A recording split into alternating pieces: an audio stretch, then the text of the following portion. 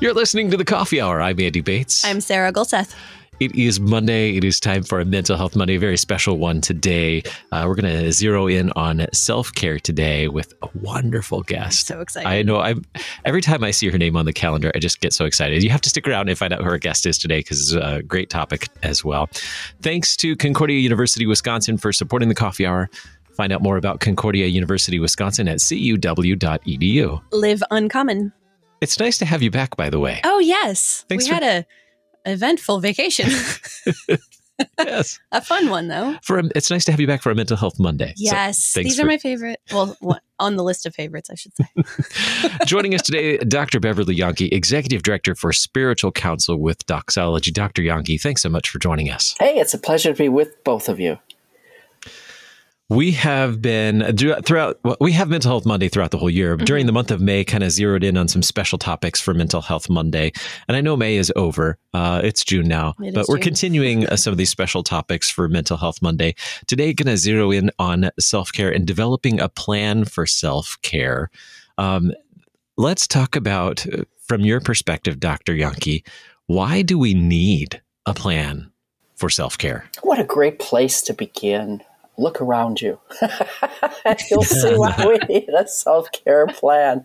The people, as they are creeping out of the claws of this COVID pandemic, are emerging weary and frustrated and exhausted and looking for refreshment of all sorts. And we probably could benefit from a self-care plan because we think plans for everything else are useful. We have weekly menus and grocery lists and children's play dates, weekend baseball games and barbecues, and we plan those exquisitely. We think about everything and everybody else, but rarely do we think about me, myself, and I, kind of the unholy trinity. But when do we need a self-care plan? All right, let's look at basics. When we want to continue to feel vital and healthy and effective and encouraged and engaged, and we want to find greater satisfaction in connecting to the people in the world around us, those are great prompts to lead us in the direction of considering a self-care plan.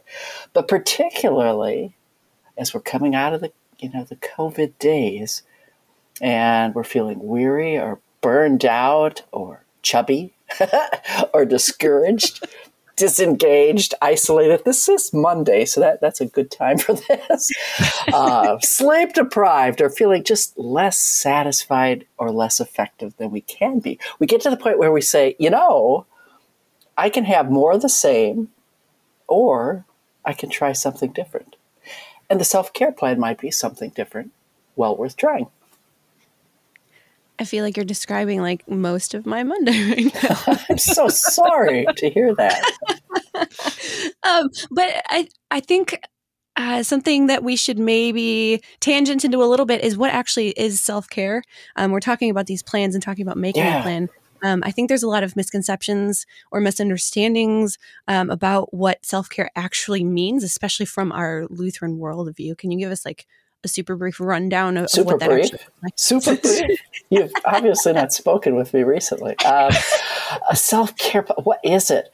If you were to Google self-care plans, I bet that in a fraction of a second, you would find hundreds of thousands of responses to that. And nearly everyone would be reasonable. I prefer to think of a self-care plan as an intention to move towards living in a healthier way, in a soothing and effective way, making planned, wise efforts to improve our quality of life, kind of on a daily and an ongoing basis. And the self-care plan is ordinarily rooted in our acknowledgement that a need exists. I don't know about you, but I don't plan to do something unless a need has emerged, I can't see through the windows any longer. I need a plan to wash the windows, right? So ordinarily a self-care plan is going to begin by just taking an inventory. How have things been going? How have you been faring?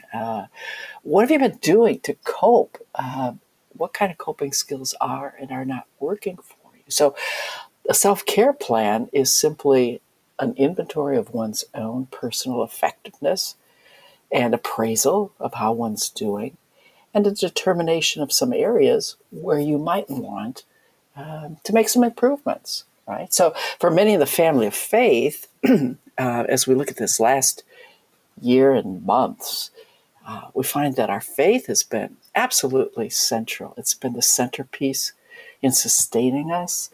And even if it's been online and in media, we've discovered that an essential part of a self-care plan that we know about meets our spiritual needs. Hearing the word preached, hearing the readings, participating in reading of the Psalms, singing the hymns. And so part of every Christian self-care plan, in COVID or out, is an understanding we're going to be refreshed by God's promises. We're going to be refreshed by the reminder that He will be with us and He'll never forsake us, and He loves us and will provide for us, and He will equip us one day at a time for everything that comes into our life.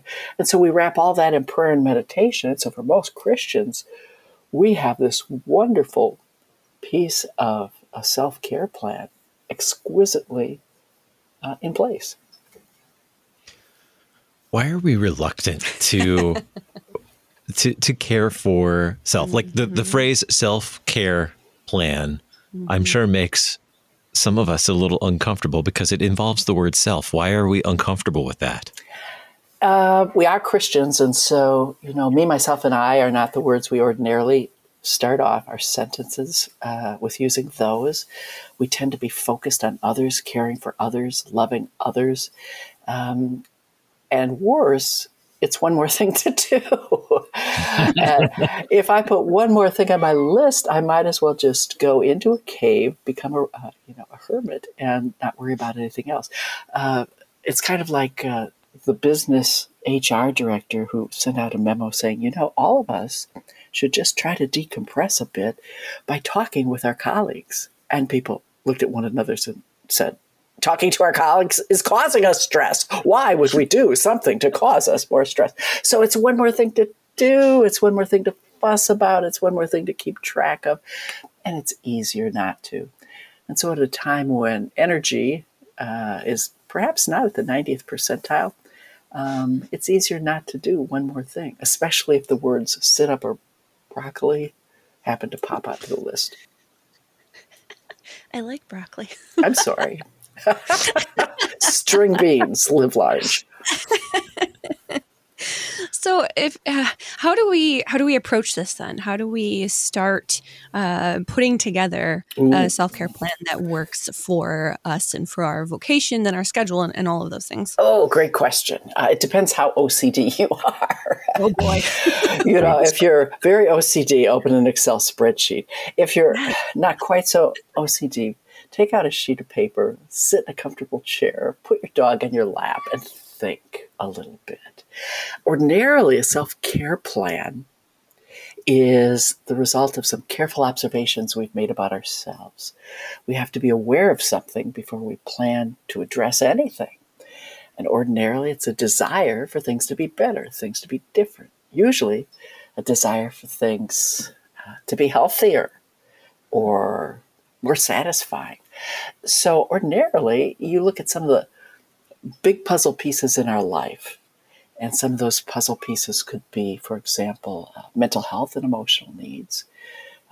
Current surveys, as we're coming out of COVID, tell us that across the nation, depression has increased threefold. That's huge. Wow.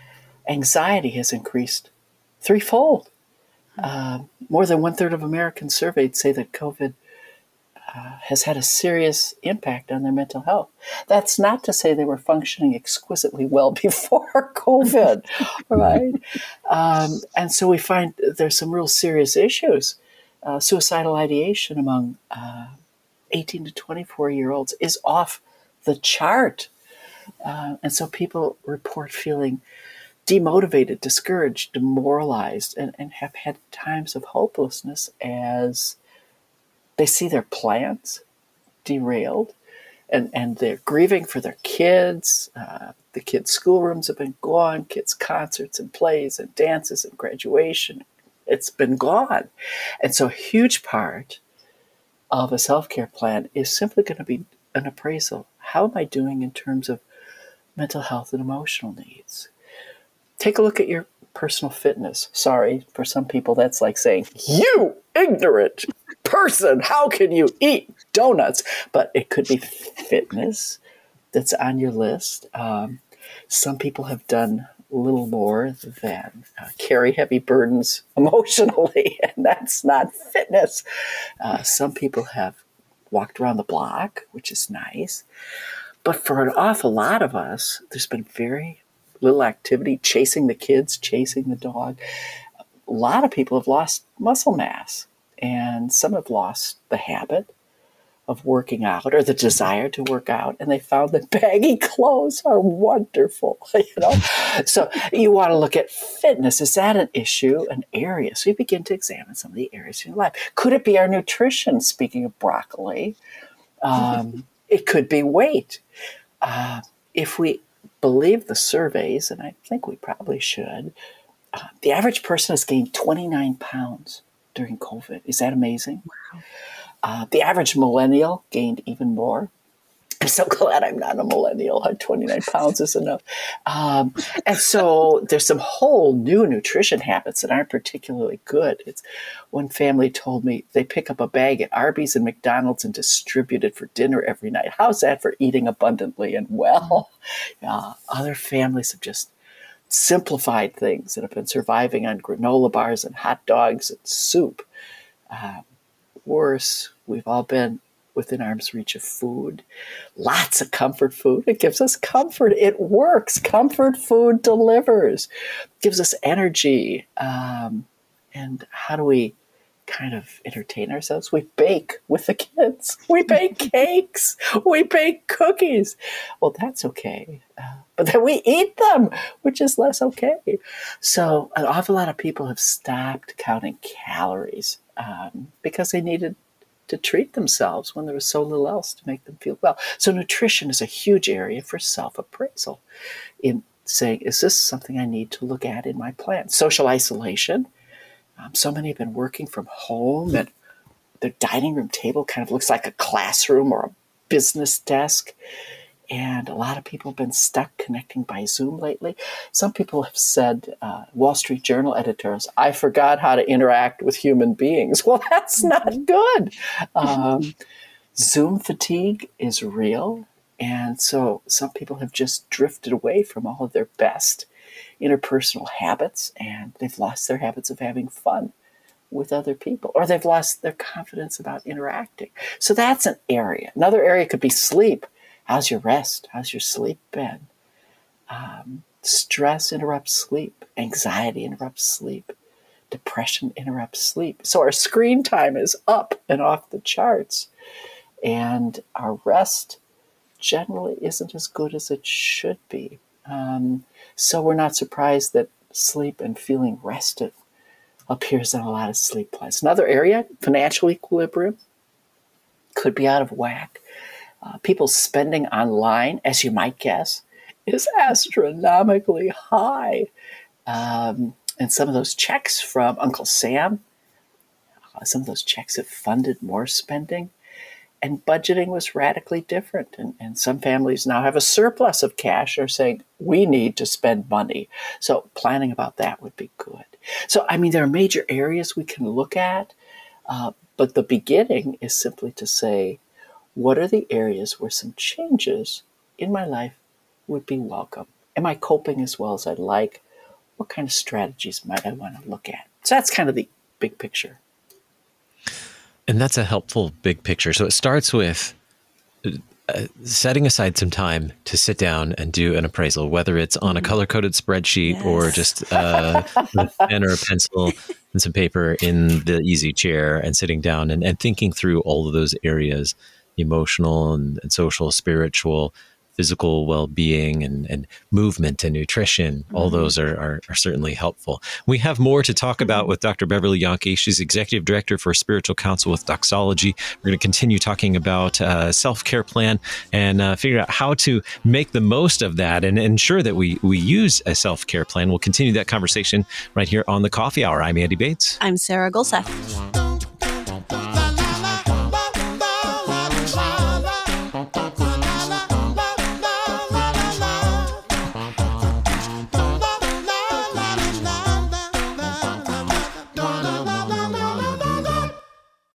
You're a miracle.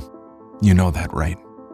A living, breathing, one-of-a-kind miracle. You were created to stand apart, to share your gifts in the service of others, to make an uncommon impact in a common world. And at Concordia University, it's our mission to help you do that, to live uncommon. To learn more about Concordia, go to cuw.edu.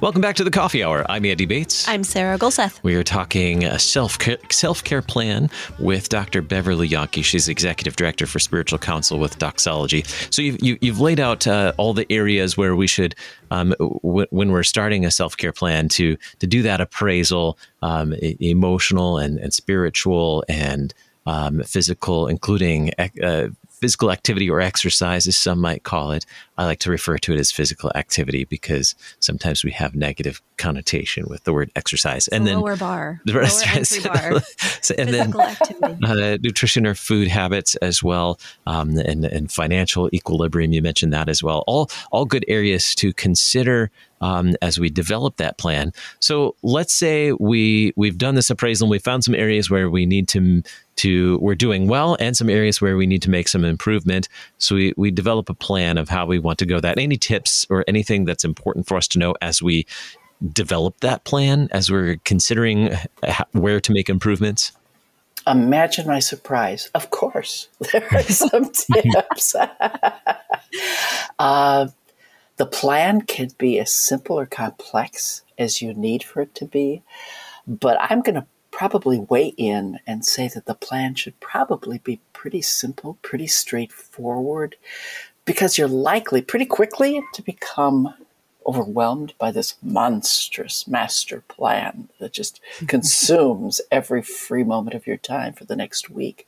Simplicity is really hugely important in terms of the likelihood of succeeding. Think about New Year's resolutions, for example. Mm-hmm. Sometimes the plan of New Year's resolutions overwhelm us, and by January 2nd, we've given up. The success of New Year's resolutions really gives us some ideas about tips for the success of a personal care plan. When we look at everybody on December 31st, we're all convinced and convicted and desirous of change, but just 8% of people are able to achieve their goals. That's not so good. The surveys tell us that by about January 12th, 80% of all people have given up. Mm-hmm. I think another 15% have given up by January 2nd. And the reason I think New Year's resolutions are so predictive is 55% of most people's New Year's resolutions are health-related, exercising, better diets. And because we're such perfectionistic people, we create these horribly unrealistic expectations, which explains why so many people fail. The more realistic our expectation for change, the more likely we're going to be able to do what's required to sustain and feed the change. So I'm going to recommend that if you're cobbling together a self-care plan, that you really start with small changes. If you start out saying, all right, I think the self-care plan thing is valuable, and yes, I'm going to revise everything in my life, you are doomed to failure. If, for example, you look at one of the areas and you say, my sleep is off, I wake up, I don't feel rested, I'm thinking about it all the time, it bugs me, I don't feel energized, I'm just going to focus on one area to start with. there are some gurus who would say, oh my, what ill will, what lack of commitment. No, I guess I would say, allow yourself to have successes. Allow yourself to establish expectations that are doable, that are reasonable. And so you can build on the small successes. So set a goal, perhaps in one of the areas, and then determine what 3 strategies do I want to pick in service of this goal. So let's say, well, I'm feeling like one of those chubby bunnies, and because I'm a super performer, I've gained 49 pounds. If I do something, I do it big. So maybe you're going to pick the area you want to start working on in terms of fitness or physical activity, not to trigger anyone with the word exercise. Right? So you set the goal, write down your goal. Why? Because otherwise you'll forget it on your way to the kitchen to pick up some Twinkies. Write down your goal. It doesn't have to be, something that you're going to cross-stitch and put in a frame, but put it in a place that you'll see it regularly. I'm going to work on nutrition. I want to be healthier. And maybe you make a Post-it note. You put it on the bathroom mirror. You put a little one on your desk or one on the dashboard in your car. So it's quietly screaming at you. You said you wanted to do this. And then once you've written down the goal, identify several strategies that will help you to make the change. Don't count on any one single strategy to be a magic wand. Besides, we frown on magic wands in the Lutheran Church, so don't count on any one thing to do it. Do it all. Do it quickly. So say you've gone ahead and you've written down the goal. I want perhaps to look at increasing my physical activity. And you realize that 4 years ago for Christmas, a friend gave you a Fitbit and you've put it in your drawer where it will be safe and won't gather dust. So go unbox that puppy, and maybe one of your strategies is, I'm going to find my Fitbit, put it on, read the instructions, get acquainted with it, see how it works.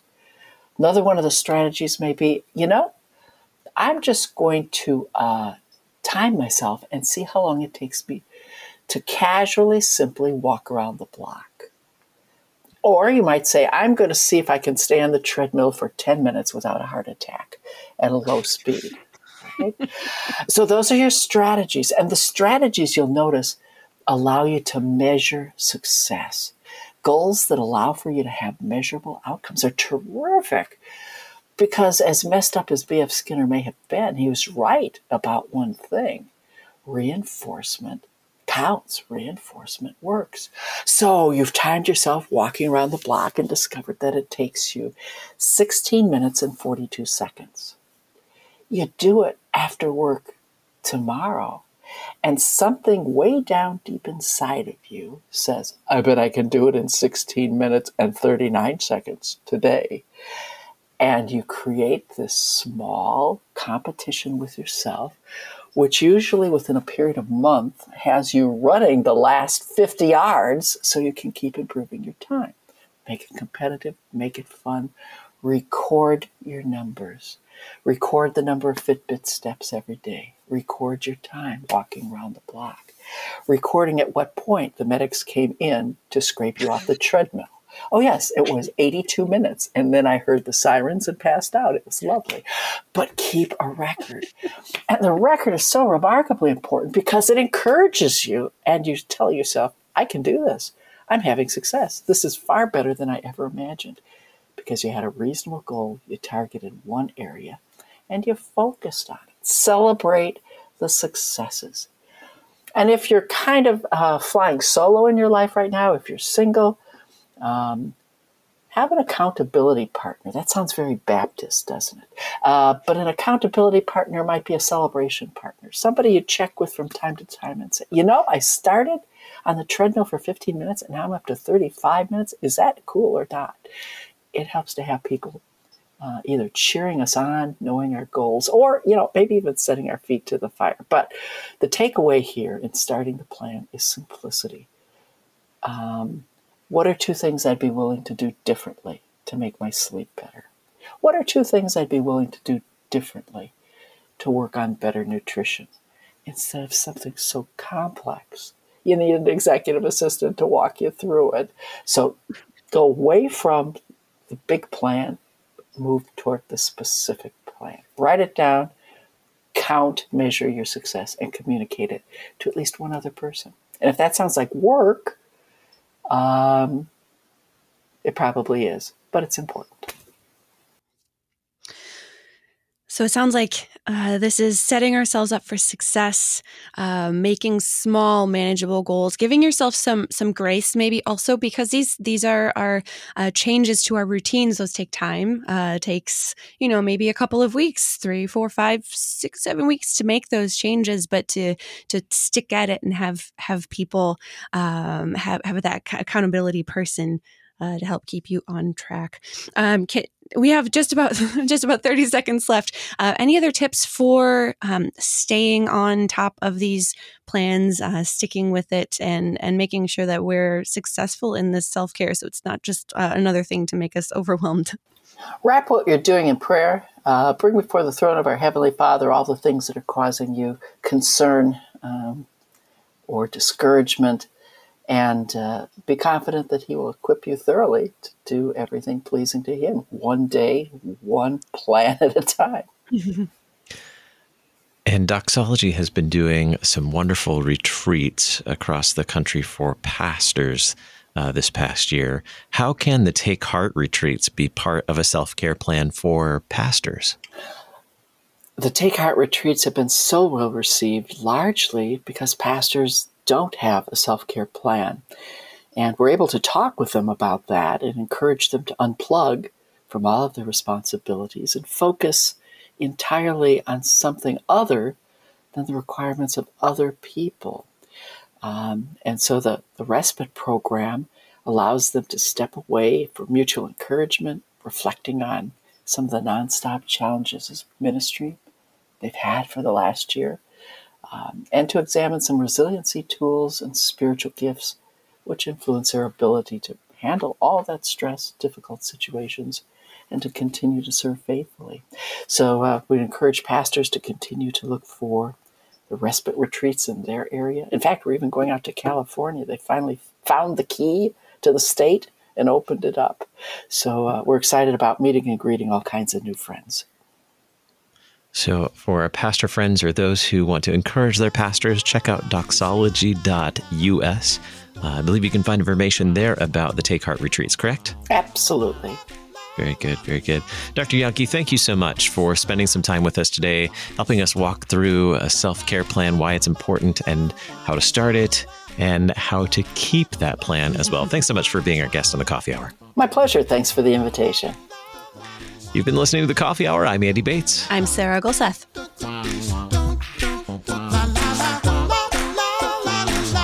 The Coffee Hour with Andy and Sarah is a production of KFUO. To support The Coffee Hour and KFUO Radio, visit KFUO.org. You can also text KFUO to 41444 or send an email to gifts@KFUO.org. And you can call us at 800-844-0524. KFUO. Christ for you, anytime, anywhere.